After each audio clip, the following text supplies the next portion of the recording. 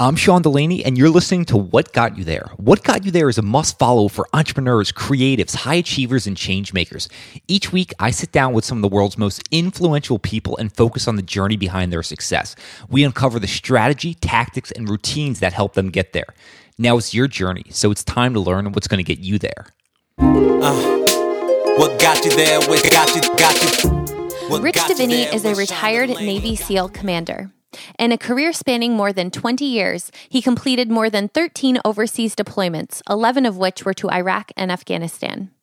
As the officer in charge of training for a specialized command, Diviney spearheaded the creation of a directorate that fused physical, mental, and emotional disciplines. He led his small team to create the first ever Mind Gym that helped special operators train their brains to perform faster, longer, and better in all environments, especially high-stress ones. During his 20 years as a Navy SEAL, Commander Diviney was intimately involved in the world-renowned SEAL selection process, which whittles exceptional candidates down to a small selection of the most elite optimal performers. He was often surprised by which recruits washed out and which succeeded. Someone could have all of the right skills and still fail, while recruits he might have initially dismissed would prove to be the top performers.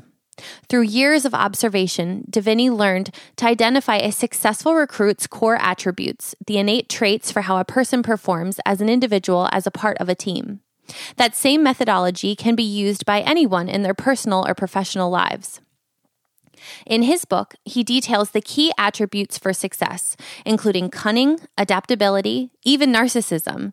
Some are defined in fresh and surprising ways, and Diviney shows how they can be applied to a team as readily as a person. Understanding your own attributes and those of the people around you can fast-track optimal performance in all areas of your life. Anyone looking for a new job this year? Or are you a company who's looking to hire great talent? If so, you might want to check out the job hiring platform Culture Finders. I'm sure you're thinking, what's different about Culture Finders compared to the other job hiring platforms?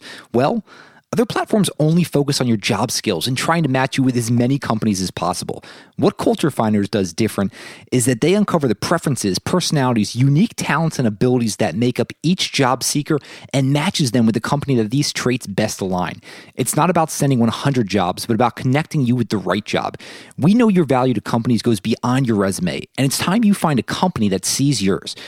Job seekers, create your free profile today at culturefinders.com, and if you're a company hiring, you get a free job posting today.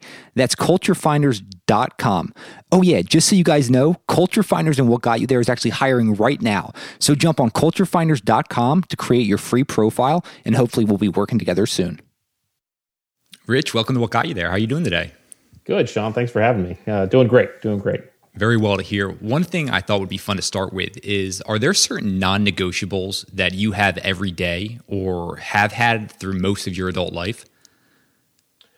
Wow, that's a great question. I wish there were more. Let me start with that. The very basic, the non-negotiable for me when it comes to family first is I hug and kiss my wife and I hug and kiss my kids. That's non-negotiable every day, and they're used to that, right? So I think that from a personal level, I think from a kind of health level, I try to do something that gets my pulse rate up every day if I can. And I should say pulse rate, not necessarily pulse rate up, but certainly, elevated. And then I try to get outside at least once every day. In fact, I think I'm designed to be outside because I can't go a day just in the house, even if it's, really bad weather. I have to get out and breathe the air and feel the rain or the wind or whatever. So the list is short, but those are probably a couple of them. Speaking around how you're designed, something I came across in the book that I thought was really interesting. You were talking about your high school athletic career in lacrosse, and that you didn't find yourself to be a competitive person. And so I would love to just dive deeper into this, because I have to assume both myself and a lot of the listeners think, all right, highly decorated Navy SEAL, you must have been psychotically competitive almost to thrive in that environment. So I would love to unpack this.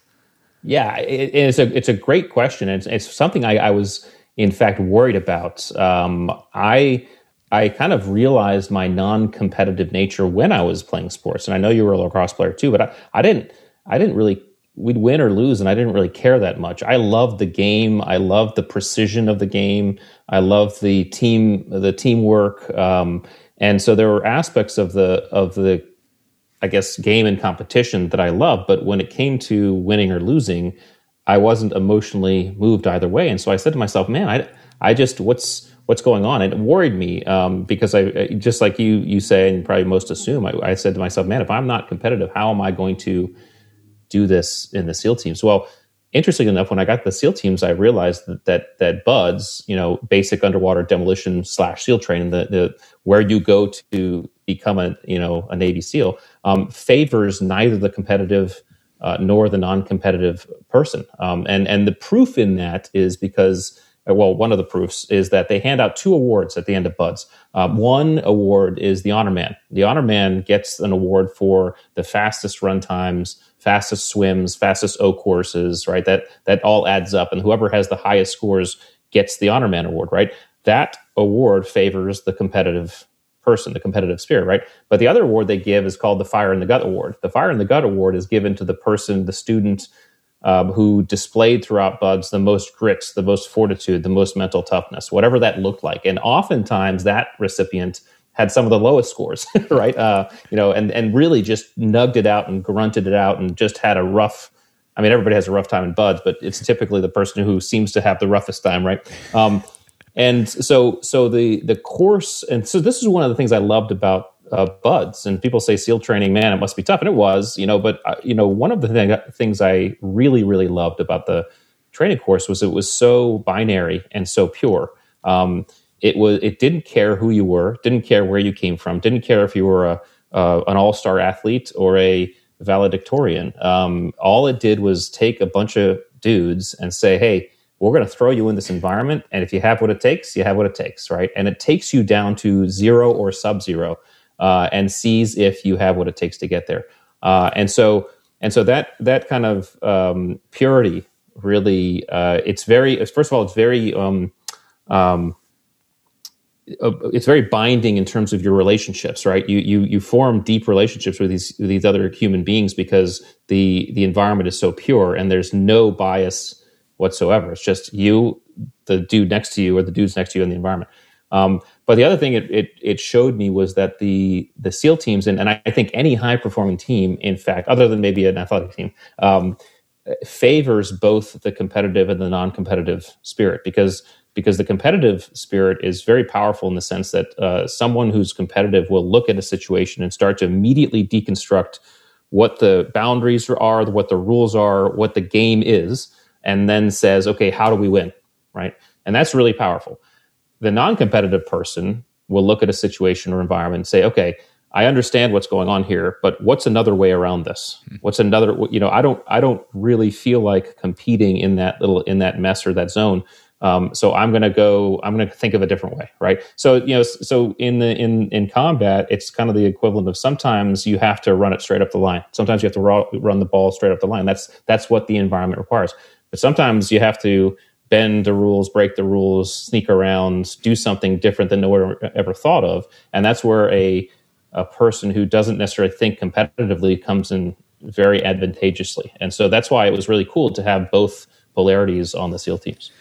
I love hearing the depth of this. I'd be really intrigued to dive a little bit deeper and understand how you approach then releasing your first book and book publishing. How do you approach that? Are you coming at that with that non-competitive mindset as well? Yeah, well, I would say,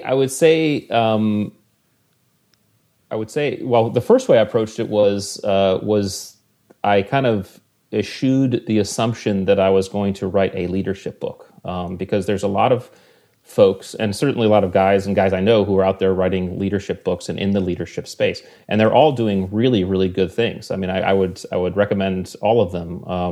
But when I looked at that field, I said to myself, that field seems a bit crowded, and I think that if I were to go into that field, I'd probably be saying a lot of the same stuff that all these guys who are phenomenal are saying.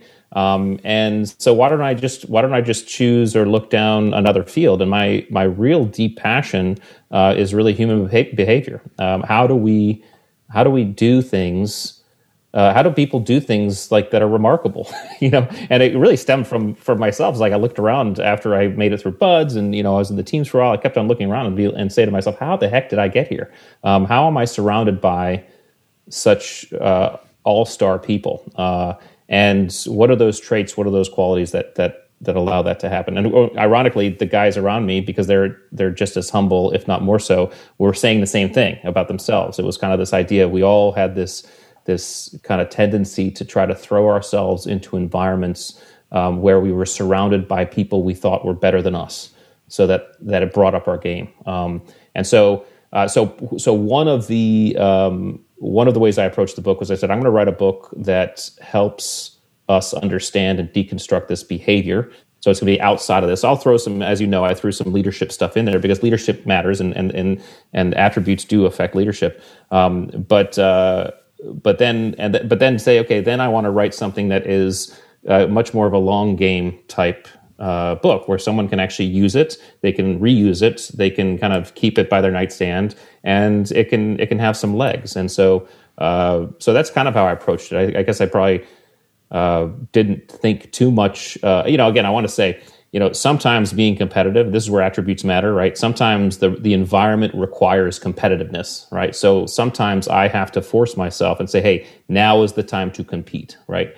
And then other times, it's just really more where you bias towards, right? So that's kind of how I approached the book, I guess, overall. Yeah, I think one of the really helpful things with the book is a lot of these things are almost on a dimmer switch, right? All the attributes that you go or you uncover, and that a lot of us will have all of these, but to certain degrees, and it just depends. And I know we're going to dive a lot into those, but something you brought up a minute ago about doing the remarkable, and everyone's thinking, all right, there's so many people who love reading the Navy SEAL books, watching the shows on them. Very few people attempt to do that, then very few people are successful. When was that moment for you growing up where you were like, you know what, this is something I think I'd love to do? Wow, I think, so I learned about this. I grew up wanting to be a Navy pilot. I have a twin brother. My dad was a private pilot, so he'd take us flying on the weekends, which is another thing. And my dad wasn't really competitive. He didn't really watch sports, so we'd go flying on the weekends. And so what was interesting is we'd go to school on Monday, and all our friends would be talking about the football game. And we were like, well, we didn't see it. We were flying with my dad, so... But my brother and I wanted to be Navy pilots, and one of the reasons why we wanted to be Navy pilots was because we felt like, well, they're the only guys who land jets on boats, right? How hard is that? Let's do that. So there's obviously something in us that wanted to do that. And he ended up being a Marine Corps pilot and flying the Harrier, which is that's the VTOL that goes up and down, right? So that's a real difficult plane to fly. So he had his own difficulty or challenge in that, but. I learned about the SEALs after the first Gulf War, and I read an article in Newsweek, and it like outlined all the special operations forces in the military post this Gulf War in '91, and so Army Green Berets, Rangers, SEALs, Air Force PJs, etc.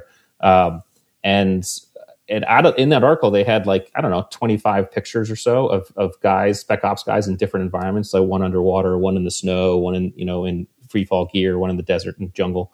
And I realized that out of the 25 pictures, 20 of them were Navy SEALs, just in different environments. And so I said to myself, man, that's really cool. Those guys go everywhere. So that was one thing. But the other thing was their waterborne nature. I mean, the SEALs were born from the water. I mean, the whole idea was they were born from the UDT, the Underwater Demolition Team. So and I was always a water rat. I loved the ocean. I loved swimming. I loved everything about it. So the idea that these guys, and the saying in the teams was, and it still is, the enemy will never be stupid enough or brave enough to follow you into the water. So when in doubt, go there, right? And so that the audacity of making a hostile environment your safe place, I thought was pretty cool. So I said to myself, let me try it, and just started marching down the road and got there and ended up where I was. So that was really the impetus of it. But you don't, especially in SEAL training, you never think of yourself as remarkable. I mean, maybe think of yourself the opposite in SEAL training because they're just kicking your butt so hard. So I think it's afterwards when you get through it, you say, wow, look at what I just did. And I think there's because of the because of the humility of the process, most, because I know that there are exceptions, but most guys come out of that process with an increased humility, because no one, you can be as badass as you want, but when you start thinking about war and combat, the bullet doesn't care who you are, doesn't care how big you are, doesn't care how fast you are, doesn't care how strong you are, right? Nor does the environment, right? The ocean will kill you if you're not if you're not careful. So there's so many things, there's so many aspects in the job that are so much more, I guess, badass and hostile than the human. That humility is almost a prerequisite for the job. So I don't think I would venture to guess that most, if not all, SEALs would not define themselves as remarkable. Just guys who figured out how to do things in gnarly environments and succeed. That's really interesting. And we're going to come back to that line about thriving in kind of hostile environments, because I underlined that. I actually had it in my notes as one of my favorite sections. So we're going to dive deeper into that. But I would love to know, you're talking about this increased humility. And I'm wondering, because we always hear so much about buds, and that's the main part of the training. I'm wondering, what part of training do you think shaped you the most? Gosh, I don't. So I don't know if I could nail down one thing. I felt like when I got to training, I immediately felt like I locked in to kind of the conduct of achieving the goal. And so the example is, I got to SEAL training, and I'd really never run on soft sand. Anybody who's run on soft sand will know soft sand running is tough, and it's tough on the ankles. It's tough to do. There's a lot of resistance. And so I got to SEAL training, and I first showed up, and I hadn't done a lot of running on soft sand. And so the first time we started running on soft sand, I was a mess, right? It was really hard. And so I said to myself, well, this is not going to work. And so I remember on the weekends, because you basically do gnarly training from Monday through Friday, and then you'd have Saturday and Sunday to kind of recover. On the weekends, I would put on my boots and I'd go running in the soft sand just to practice, just to figure out if there was a technique to try to do better. Same thing with the obstacle course, which I had really never experienced, and I'd go practice the obstacle course. And so what I realized about myself, I guess, in that process was that I was driven enough to do what I had to do what it took to make it through. And so I guess learning about that in myself carried through, and certainly carried through my career. And then, of course, once you're done and you realize, you look back and say, man, I just made it through Hell Week, or I just made it through this training. You say, okay, wait a second. If the SEAL trainee coming out of BUD/S can say that they have a preponderance of any one thing, it's confidence. It's coming out of BUD/S, because you don't really learn too much about the task of being a Navy SEAL in BUD/S. You learn some shooting, some basic demo, some diving, but a lot of the deep training of being a Navy SEAL happens after BUD/S. And so I think every guy, though, says, I know that regardless of circumstance, regardless of environment, regardless of even how I might feel, I can do this. I can do whatever I'm asking myself to do, or whatever my teammates are asking myself to do, which is a very, very powerful quality, and one I'm very, very grateful for. It's interesting. The two you bring up are confidence and then humility, and almost how they can be opposites, but also play off of each other so well. I just find that really intriguing. I would love to know, do you think there's a certain type of, we can just call it training or system of training, that the SEALs do that you just think would be so invaluable for any civilian, that has just helped you tremendously in life? Well, the one thing I would say that about all spec operators, and even military folks who go through some very intense training, is that in those types of environments, what's happening is you're being thrown into deep challenge, uncertainty, and stress, and you're being asked to make it through. And so that the conduct of that act alone is invaluable training for any human being, because you can translate that, you can map that onto almost any environment. It's funny, I live in a neighborhood, and I have 3 other SEALs in my neighborhood, right? One across the street, one down the road to the right, one down the road to the left. And obviously it's great having the neighborhood, awesome dudes. But I remember my wife once saying to me, she's like, I'm so glad these guys are around, because if you were gone and anything happened, I know I know that I could go to them, any one of them, and they'd act just like you act. And I said, what do you mean by that? She said, they'd immediately calm down, they'd figure out the problem, and they'd start working the problem. And I think that's what this type of training does, is it allows you to, in the deepest moments of stress, challenge, and uncertainty, calm yourself and begin working the problem. And working the problem might be really tiny steps, or it might be leaps, whatever that is. But it's that ability to take that action, however small or however large. And I think that is translatable to every human being. So the question you ask, I mean, if there were, I don't know if you could take one thing out of SEAL training and have every civilian do it, because some people wouldn't be able to carry boats on their heads. Some people would freeze in the cold water. I think it's a combination of things. But I think the good news is that we all, as human beings, go through stress, challenge, uncertainty. I mean, look at 2020. I mean, 2020 was all of our own buds. I mean, the only difference between SEAL training in 2020 was that none of us volunteered to be there, and none of us had a bell to ring to quit, right? We were all stuck there, right? So we were all forced to really look ourselves in the mirror and press through.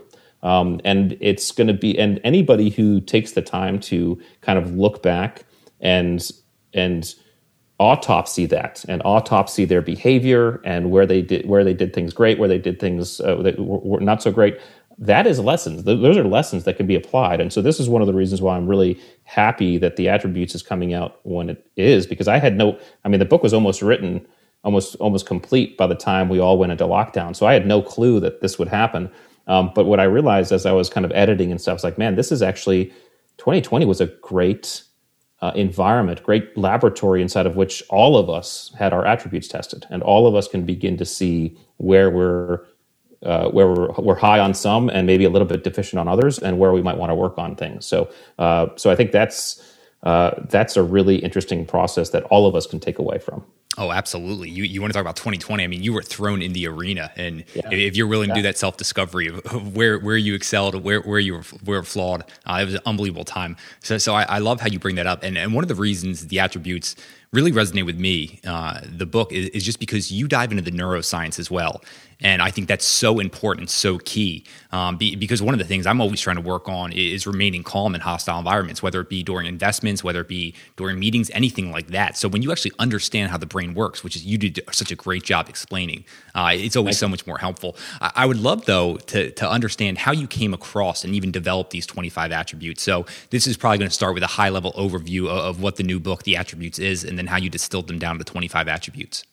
Yeah, well, it all started when I was still in the SEAL teams, and I was actually running assessment, selection, and training for one of our very specialized commands. And in this particular command, what was happening was we take experienced spec operators and then put them through our process. It was about a 9-month process, and that would be whether or not they made it through would decide whether or not they could, they were able to serve at the unit. And so we were getting very experienced SEALs, and we were still getting about a 50% attrition rate. So 50% of these really experienced guys were not making it through our program. And we were really at a loss on how to effectively articulate why. The best we had was, well, this guy didn't cut it. He wasn't good enough at CQB, which is close quarter combat or close quarter battle. He wasn't a good enough skydiver or whatever.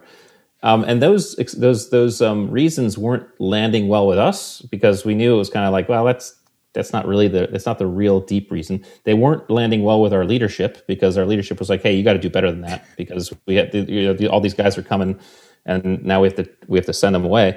And they certainly weren't landing well with the actual candidate, because these were guys who were coming at the peak of their confidence. Like, hey, I got selected to come to this selection process, and now you're telling me that I don't have what it takes. And so I took over training, and I was asked by my CO to kind of take a look at trying to articulate this a little better. And that's when I really had to start thinking about the difference between skills and attributes. So just to break it down for your audience, I mean, skills and attributes, they get conflated all the time, but they're inherently different. Skills are not inherent to our nature, right? We're not born with the ability to ride a bike or drive a car or shoot a gun in the military sense, right? We learn those, we can be taught them, and we can even sit down in a classroom and be taught them. I can teach you how to shoot, right? That's a skill. They direct our behavior in known environments, right? Here's how and when to drive a car. Here's how and when to ride a bike. Here's how and when to shoot a gun. And therefore, because they're so visible and because they can be broken down and taught in steps, they're very easy to see, assess, and measure, right? You can see how well we do any one of those things. This is why most teams are guilty of focusing mostly on skills, because you can see how well someone's sales numbers are, or how well someone is, how good of a graphic designer. Those are very visible things. What skills don't tell us, however, is how we show up in stress, challenge, and uncertainty when the environment goes south and sideways and nothing makes sense, right? Everything goes to hell. That's where attributes come in. Attributes are inherent to our nature, right? All of us are born with some levels of resilience, adaptability, situational awareness, even discipline to a degree, because you can see some of that in small kids.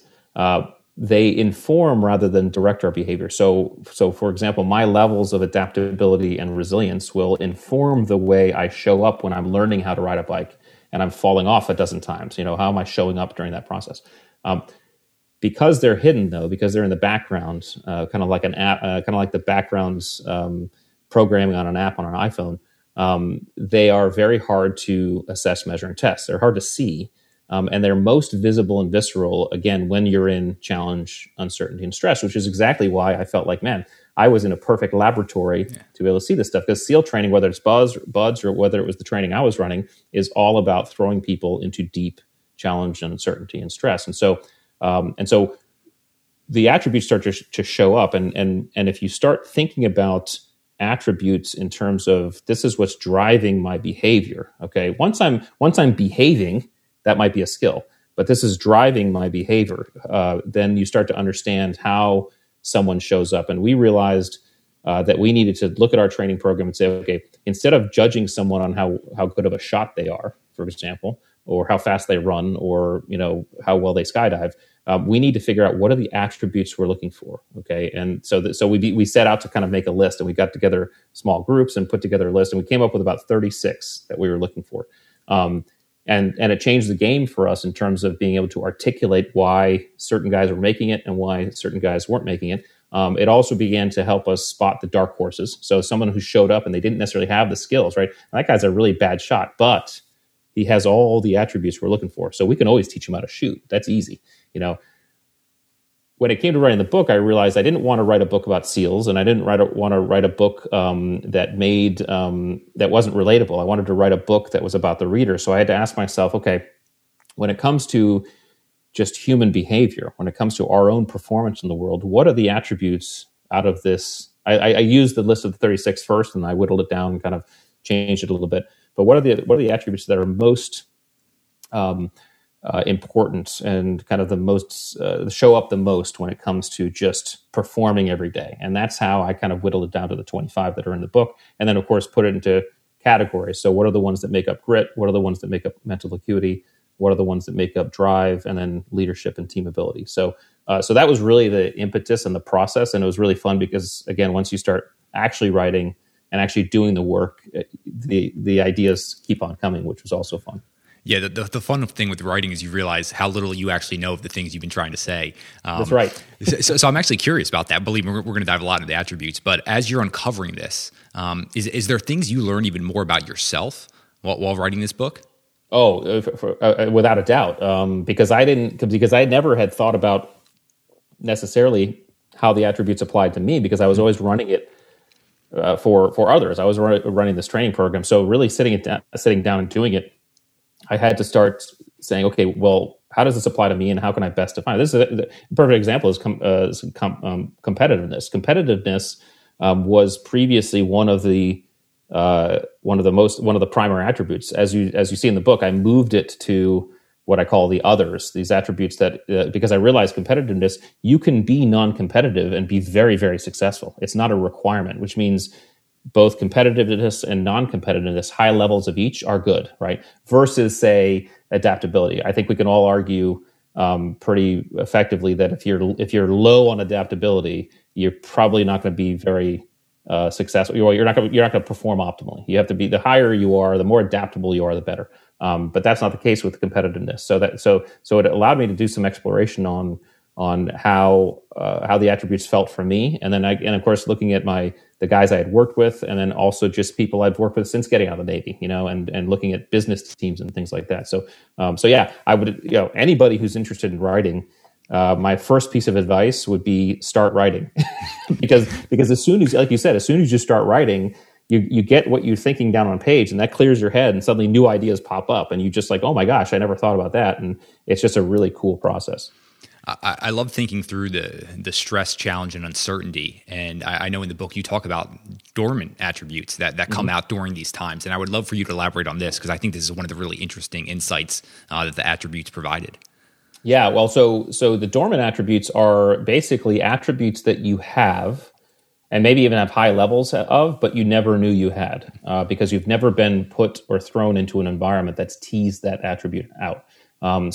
So an example could be that someone could think of themselves as an impatient person, and then that person has kids, okay? And in the child rearing process, they realize, oh, wait a second, I'm actually a pretty patient person, right? Patience comes out, right? But I would say this, for anybody who's interested in their dormant attributes, any story in your life that you can think of or recall that can end with the sentence, I never knew I had it in me, is an example of a dormant attribute coming to the fore that you didn't know you had. And again, that usually happens in challenge, uncertainty, and stress. When we get uncomfortable and things don't make sense, and we don't have any skills to apply, that's really when those things start showing up. Oh, that's fantastic. Yeah, I have 2 kids under the age of 2.5, so those patients are being tested at all times right now for me. Yeah. I didn't know I had some of these skills in me. By the way, your patients will be tested even more when they become teenagers. Just so you know. A little preview. Very much looking forward to that. One of the things I love you talking about, and you mentioned this a minute ago, is around those dark horses. And I think a lot of the people, myself in particular, we're always looking for that undiscovered talent and where we can find it. Do you have a specific concrete example around how someone maybe didn't have the right skills, but due to the attributes, you could uncover one of these dark horses?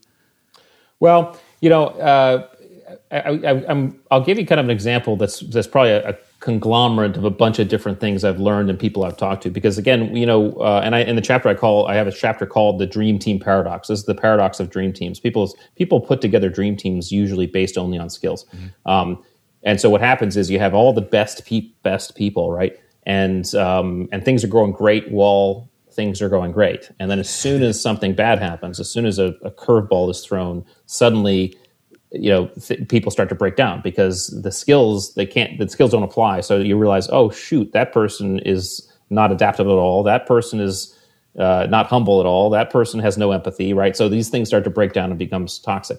I would say that the attribute that's sometimes difficult to see but fun when it shows up is humor, because sometimes you'll be hanging with people and you're like, oh, they're just normal, and then something bad will happen, and that the one person will pipe up with something like hilarious and like make you all laugh. You're like, oh my god, that person's really funny. So humor is one that sometimes shows up without people seeing. I think the grit ones, and so the grit attributes are courage, perseverance, adaptability, and resilience.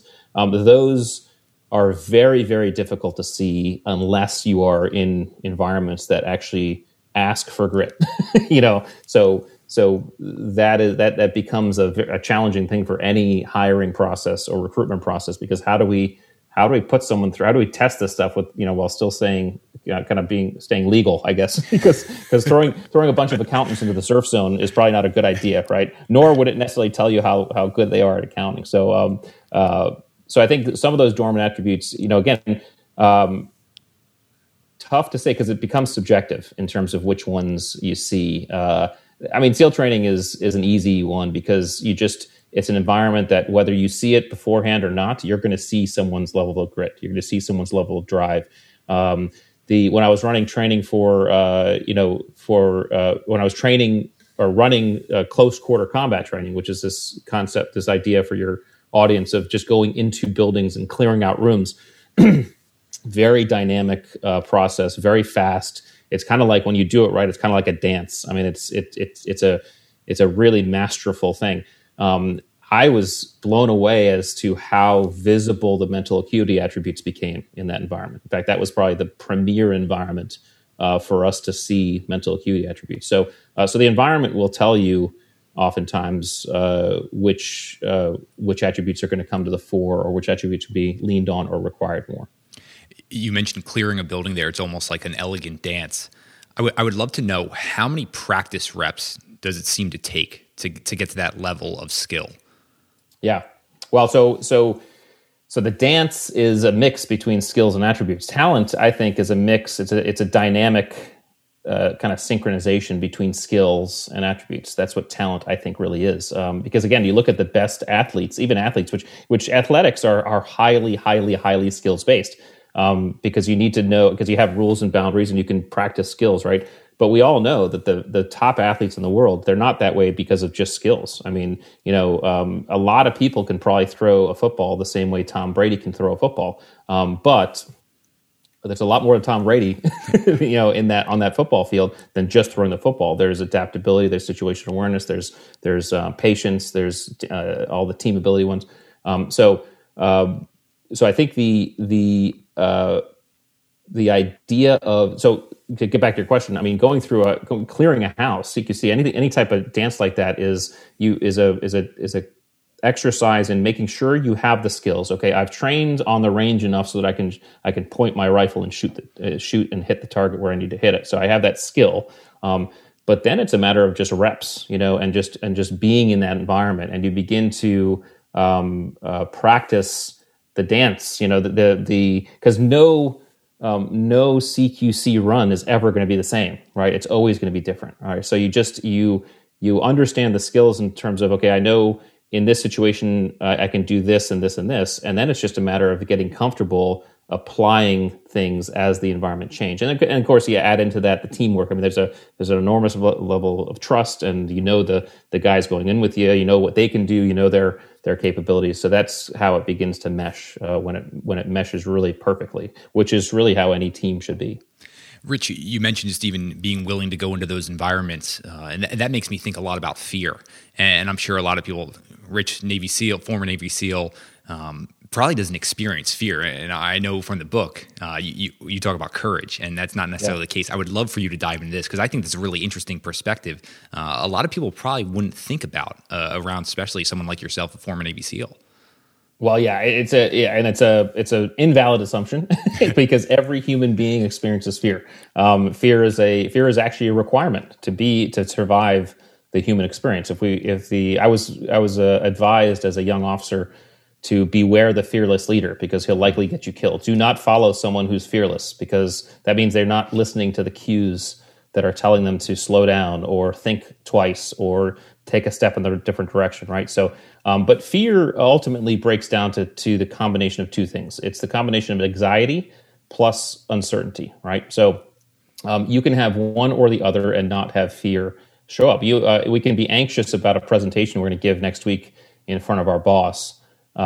We know when it's going to be. We know kind of how it's going to go, because we know the presentation. It's not like we don't know it, right? So we're just anxious. So there's no fear. You can be uncertain without being anxious. Okay, that's every kid on Christmas Eve. Okay, so so fear doesn't exist there. When you begin to combine anxiety with uncertainty, that's when fear begins to show up. And fear is an interesting thing, because it's a kind of an autonomic response, right? It starts to bubble up in our amygdala, and our brain begins to say, okay, what am I going to do here? I'm left with two choices, right? Either fight or flight. Some people think, there's the freeze choice is there, but really what the freeze choice is neurologically is our kind of oscillation in trying to decide whether or not to fight or flight. If we go either direction, right? If we either choose to fight, and fight again is not put up your dukes and punch people. It's step into the fear. It's move into the fear. And then flight is to retreat from the fear. If we decide to go either direction, a unique circuit is tripped in the brain. Okay, so it's a separate circuit for flight than it is for fight. If you decide to step in, if you decide to fight, a circuit is flipped, and that's really kind of the courage circuit, right? A switch is flipped in your brain, and you're immediately rewarded with dopamine. Okay. Now we all know what dopamine is. It's been all over for a while, but the feel good chemical tells our body, tells our system, hey, this feels good. Keep doing it. Okay. Very powerful chemical. We're rewarded with that dopamine every time we step into our fear. So this is a common misconception, is that dopamine only comes at the completion of a goal, right? No, it comes every time we step into fear. Okay. So I think when it comes to courage, we all have kind of a set point in our autonomic system as to when we're going to kind of tip into that fear response. If the mean is like boiling point, right, 212, then we all know some people who boil over at like 190. They get afraid faster than normal. They get freaked out faster than normal. But there are other people who boil. It takes a while for them to boil over. Like, I don't know if the Alex Honnold documentary, Free Solo. That guy, he's probably set at like 230, right? It takes a while for him to boil over. Wherever you land on that is probably a level of it starts to speak to your level of courage as an attribute. But just know this is that, and I think it's important for people.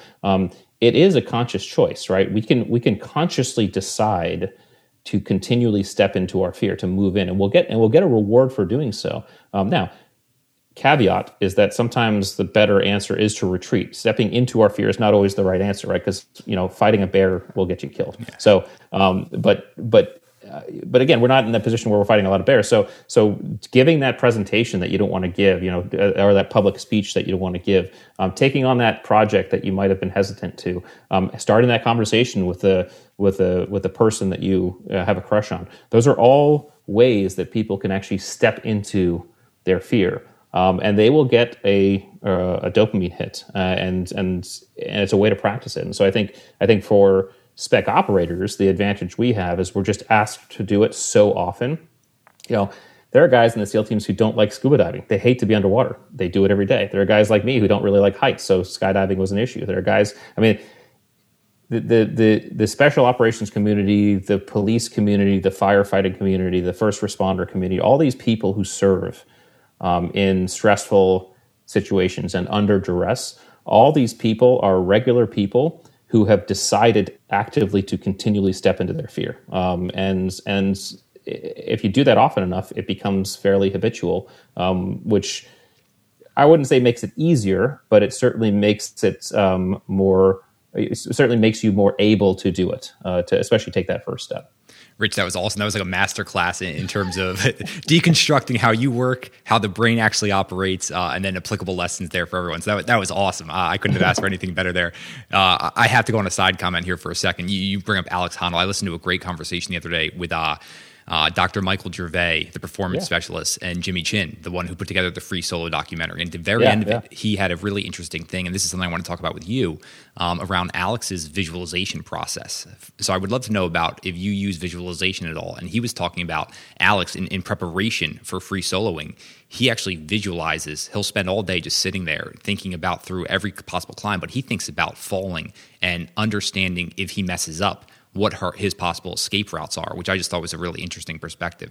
So long-winded way of asking, do you use or have you used visualization at all? Oh, yes. In fact, we actually started to study it a little bit because I've always been fascinated with visualization. And even when we were in the teams, and actually when I was in the same job as a training officer, we were putting together some procedures and methods to help guys perform better, faster, and stronger. And visualization became one of those things we really looked into. When you look into the psychology of visualization, the brain, when you kind of actively visualize, and when I say actively visualize, you close your eyes and you can see yourself in a situation. You can feel, like Alex's case, he can feel the rocks on his hands. Actively visualize that way. Your brain begins to not be able to tell the difference between the reality and what you're visualizing. In other words, it's going to start making the same chemicals that it would if you were in that situation already. So what does that tell us? That tells us if you are able to actively visualize training something, whether it be climbing or a skill. And I was told by an example of this with a field goal kicker. One of the docs I was working with said he had had a football field goal kicker come in, and this field goal kicker was spending about 85, 90% of the time on the field practicing kicking, right?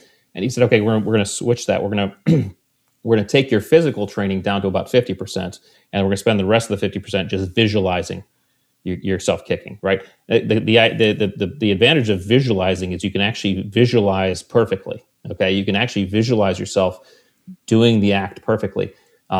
That becomes training, and you're actually you're actually creating myelin around those neural circuits in that process. You're learning through visualization. So absolutely, visualization is huge. And the key is to try to do it in an area where you can actually get really in depth in it. You want to be able to just feel, hear, smell everything around it, and it'll begin to elicit those chemicals. So I've used it all the time. I've used it for training, and I've also used it for relaxation as well, and kind of coming, and recovery, because you can use it for that as well. Yeah, it's something I used a lot in my athletic career, and then even now, in preparing for a meeting, anything like that, even in this conversation, I find myself really trying to feel every single thing I'd feel during these moments. So that's something, I agree with you. I would love if people develop that even more.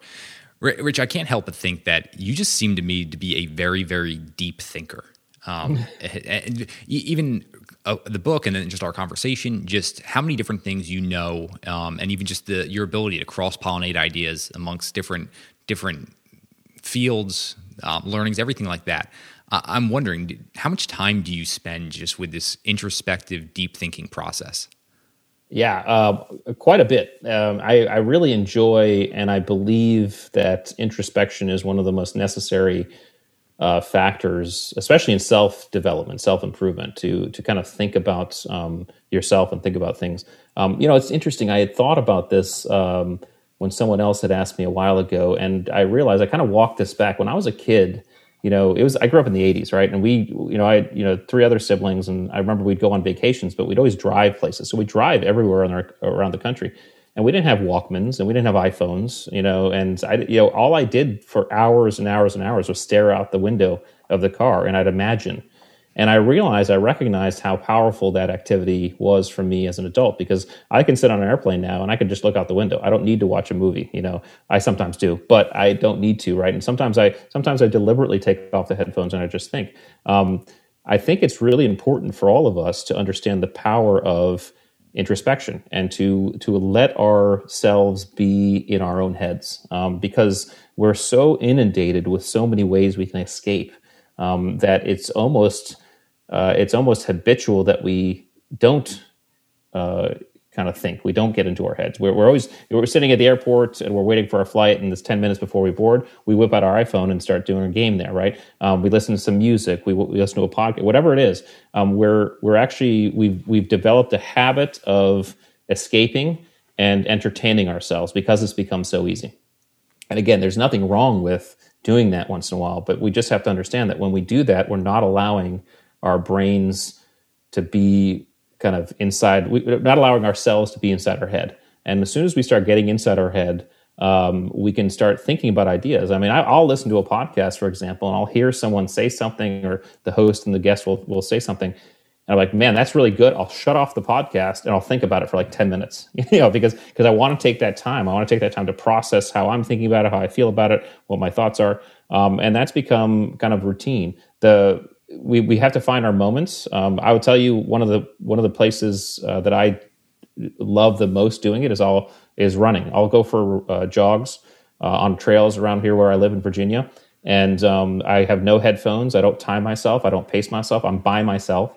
And I'll just run. And that combination of just the physical activity and just thinking, man, I come up with at one point I had to start bringing I brought a little microphone or a recording device, because I'd come up with so many ideas that I'd forget them by the time I finished the run. So I'd record them while I was running, which was always hilarious to listen back on, because you're breathing hard. But it's great thinking time for me. And so I would encourage everybody to try to have times in their days to just think, be inside their head. And it doesn't have to be a lot of time. It could be literally you're waiting, at the pharmacy for your turn to go.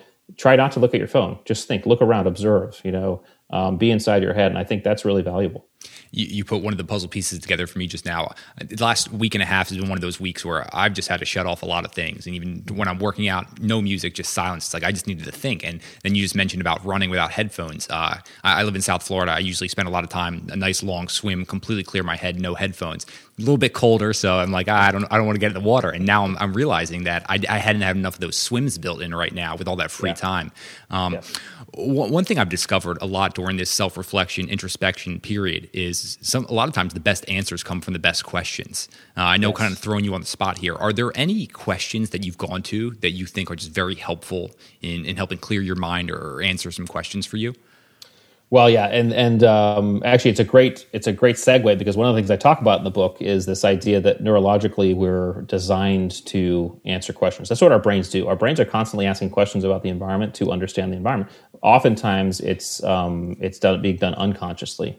However, if we consciously take charge of that and ask ourselves any question, our forebrain is immediately going to come up with answers. Okay. The problem is most of us do this without thinking, and we do it the wrong way. We say things like, "Why am I so bad at this?" Or "Why does this always happen to me?" As soon as you lodge that question into your brain's going to come up with answers. I do this experiment with classes I teach sometimes, where I say, "Okay, I'm going to give you 30 seconds, and I'm going to ask you this question. How could you double your income in the next 6 months?" Okay. You have 30 seconds, write down anything that pops into your head. Okay. And I give the group 30 seconds to do it. And I said, it doesn't matter how ridiculous, just write down anything that pops in your head. Okay. After about 30 seconds, pretty much everybody will have at least 3, 4, 5 answers written down. And what I tell them is that, hey, this is not an example of that question. It's not an example. I don't even care what the answers are. This is an example of when you put any question to your brain begins to answer it. All right. So you can take charge of that by reframing your questions and saying, hey, how can I get better at this? What are some of the things I've learned? To get to the original crux of your question, because people ask me all the time, hey, can you give me a list of great questions? Well, the questions are largely subjective. However, the question I ask myself when I don't know what to ask myself is, what's the better question right now? All right. And I just let my brain answer that and I come up with questions. Okay. If you're in deep challenge, uncertainty, and stress, and the environment doesn't make sense, and you just don't know really what's going on or how to get through, the question I always ask myself is, what can I control right now? And this is something that the Spec Ops guys do, and the SEALs, sometimes SEALs will call it, just control your 3-foot world. And it's about understanding, hey, out of all of this, what can I control right now? That answer might be, I can only control the step I'm taking, and I'll take one step. But guess what? After you take that step, you ask again. And that's how you step through challenge, uncertainty, and stress. You begin to ask yourself, what can I control? You move to that, and then you ask it again, and then you move to that, and you ask it again. This is kind of like eating the elephant one bite at a time, or chunking your environment. But it's very, very powerful, because you're activating the neurology that already exists in your brain in a positive, proactive way. And by the way, by doing that, every time you're deciding what to control, stepping towards it, you're also, especially in challenge, uncertainty, and stress, you're probably triggering that courage circuit. So you're getting a dopamine hit. So you're getting rewarded for it, and you're stepping through. And so this is the difference between, and I talk about it in the book as well, peak performance and optimal performance, right? I was never really interested in peak performance, although it's great, okay? But I felt like, we Spec Ops guys were mostly optimal performance. So peak is it's an apex from which you can only come down. It has to be planned for and prepared for and scheduled. The athlete prepares for his or her entire week so that they may peak for the moment, when they're competing, right?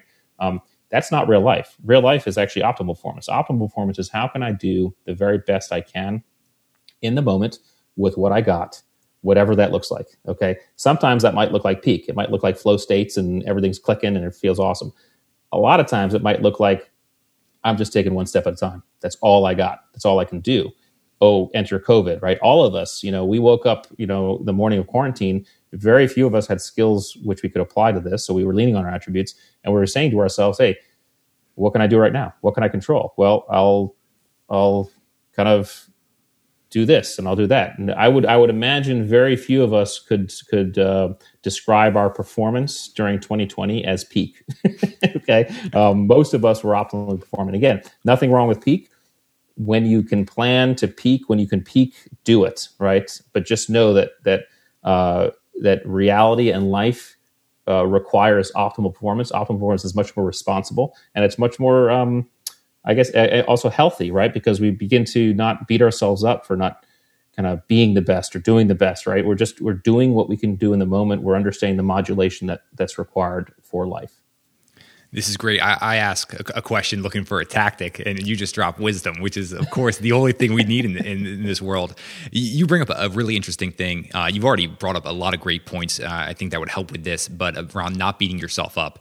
I know it's coming like type A personality, a lot of high performers. The second that like we're not redlining, it's all of a sudden we start beating ourselves up. Anything that you've uncovered that's been helpful for you when those times pop up? Well, it's really this idea of, hey, what can I do in the moment and just do that? And so I kind of remember when I was in SEAL training and I was freezing in the surf zone, they do surf torture out there.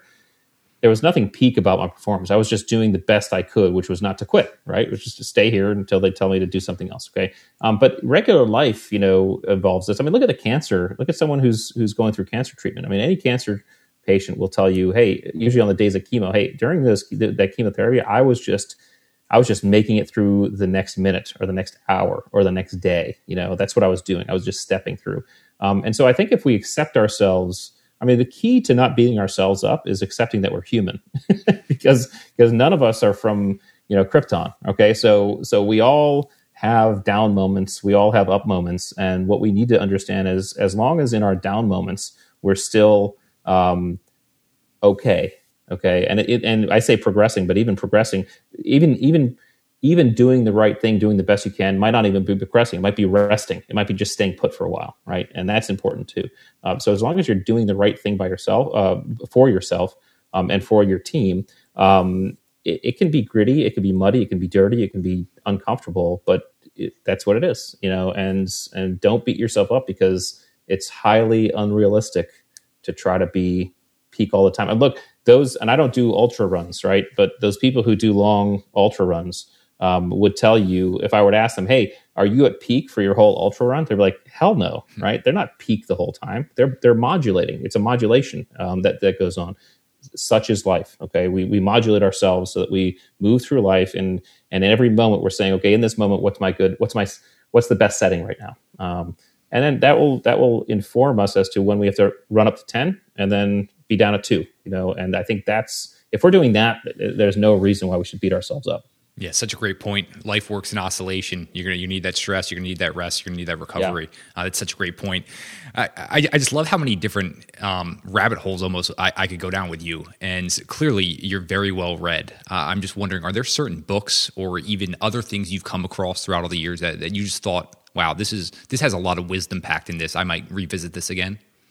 Yeah, well, I looked at the list of books you have on your website, by the way, is phenomenal. I've read a lot of those. Those are all great books. I also try to read books that are a little bit outside of maybe what I might be thinking about, because I think I've been told that one of the sparks of creativity is the ability to kind of merge two concepts that are not the same, right? So in other words, if you read a book on underwater basket weaving, and and one of those concepts you get from your underwater basket weaving, you suddenly can relate to how I'm planning this next mission. That's creativity, right? So the diversification of what we read, I think, is important, and I try to be a little bit diversified. Admittedly, I don't read a lot of fiction, but I should. I don't think people should focus on fiction. Because there should be a balance there, and sometimes fiction can move a little bit more into the escape category. But I think diversifying what you read. I think one of the best recent books I reread was *Sapiens* by Harari, because I think it's just such a really great. It's long, but it's a really great explanation of who we are as humans.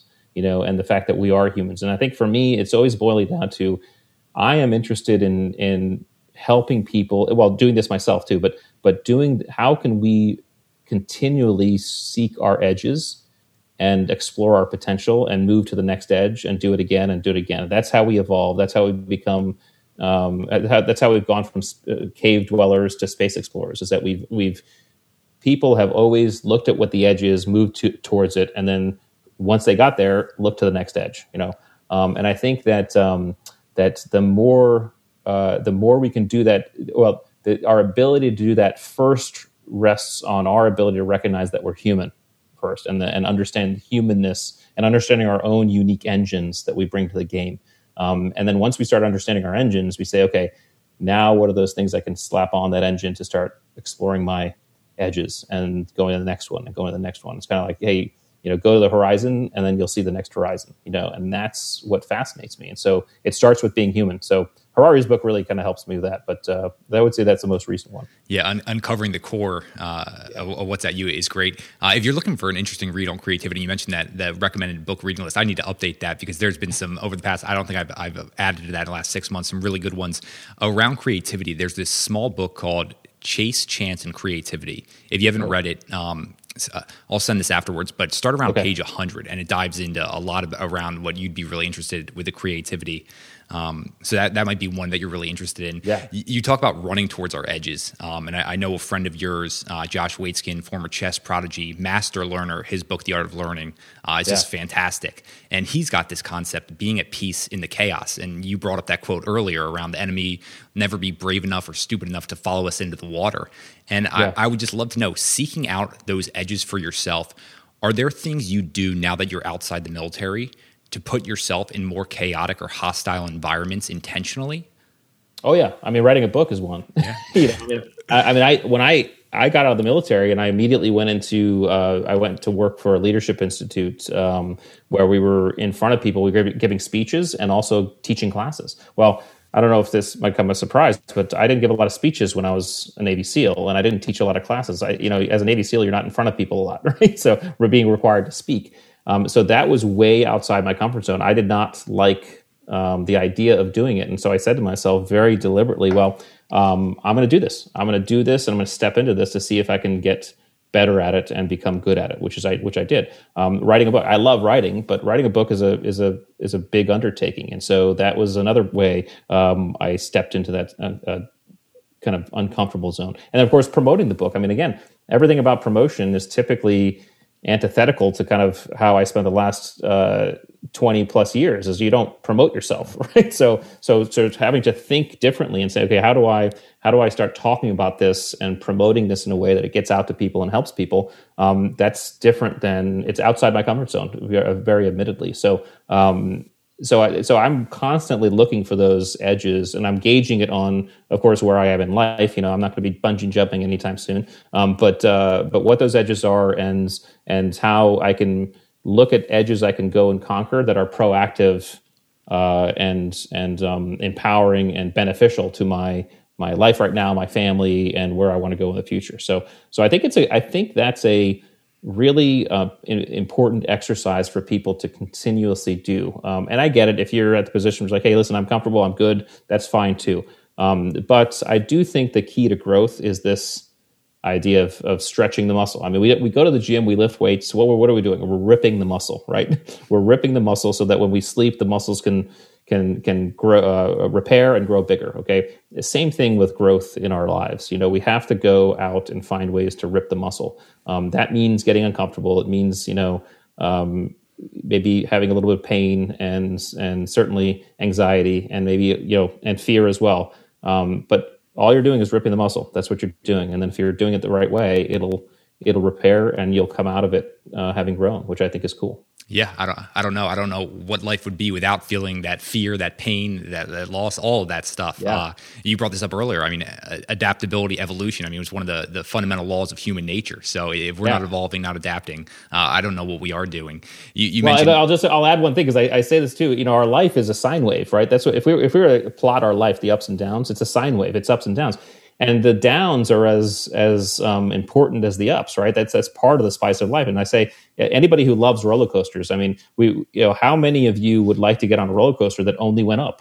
Yeah. Right? It would be no fun, right? I mean, the whole thing about a roller coaster is the loops and the turns and the ups and the downs, right? So that such is life, and we need to, as best we can, because there are some downs. There are no kidding downs, right? And I'm not going to sugarcoat it. I mean, so I'm not saying that downs aren't bad, but to the extent possible, if we can find the value in the downs, that will help us. Yeah, a lot of times those deepest truths come from those darkest moments. You mentioned running towards those edges, and for you getting out there promoting the book, I love supporting people who I find tremendous value and real truth in their work. And your book, The Attributes, is one of them. The lessons I've learned from you, very fundamental in terms of shaping how I think and how I go about life. So I would love to know, of course, we're going to have the attributes linked up everywhere listeners can get it. Anything you want to leave listeners with about the book? Well, I will say, if you go to the website, one of the things we did do, and I'm kind of proud of this, is that we created an assessment tool that you can find on the website. So once you read the book, you'll read about the attributes, and then you can go to the website and take an assessment to see where you stand, where you fall on the grit attributes, the mental acuity attributes, and the drive attributes. And so what we did was we kind of put together questions. We got data from about 1,000 people around the world. And so when you get your results will be as compared to 1,000 people, right? So in adaptability, you might be out of a 10, you might be a level 7 as compared to 1,000 people. So it's a good snapshot on where you fall, or where we might kind of settle in some of these attributes, and give you an idea as to which ones you're a little bit higher on and which ones you might be lower on. So definitely encourage people to do that, because again, my goal is to have people try to figure out their own engine and figure out their own palette, so that they can then choose whatever pathway they want to choose and succeed, and do it optimally, right? Knowing that success is going to come with it some hardship, some strife, some discomfort, but that's okay, because that's all part of the journey. So yeah, theattributes.com has all that stuff. And yeah, I would just encourage people to enjoy it and absorb it, and go find their edges. Yeah, find their edges, knowing yourself, understanding yourself. Someone's one of the underlying themes of this entire conversation. Final thing before we wrap up here,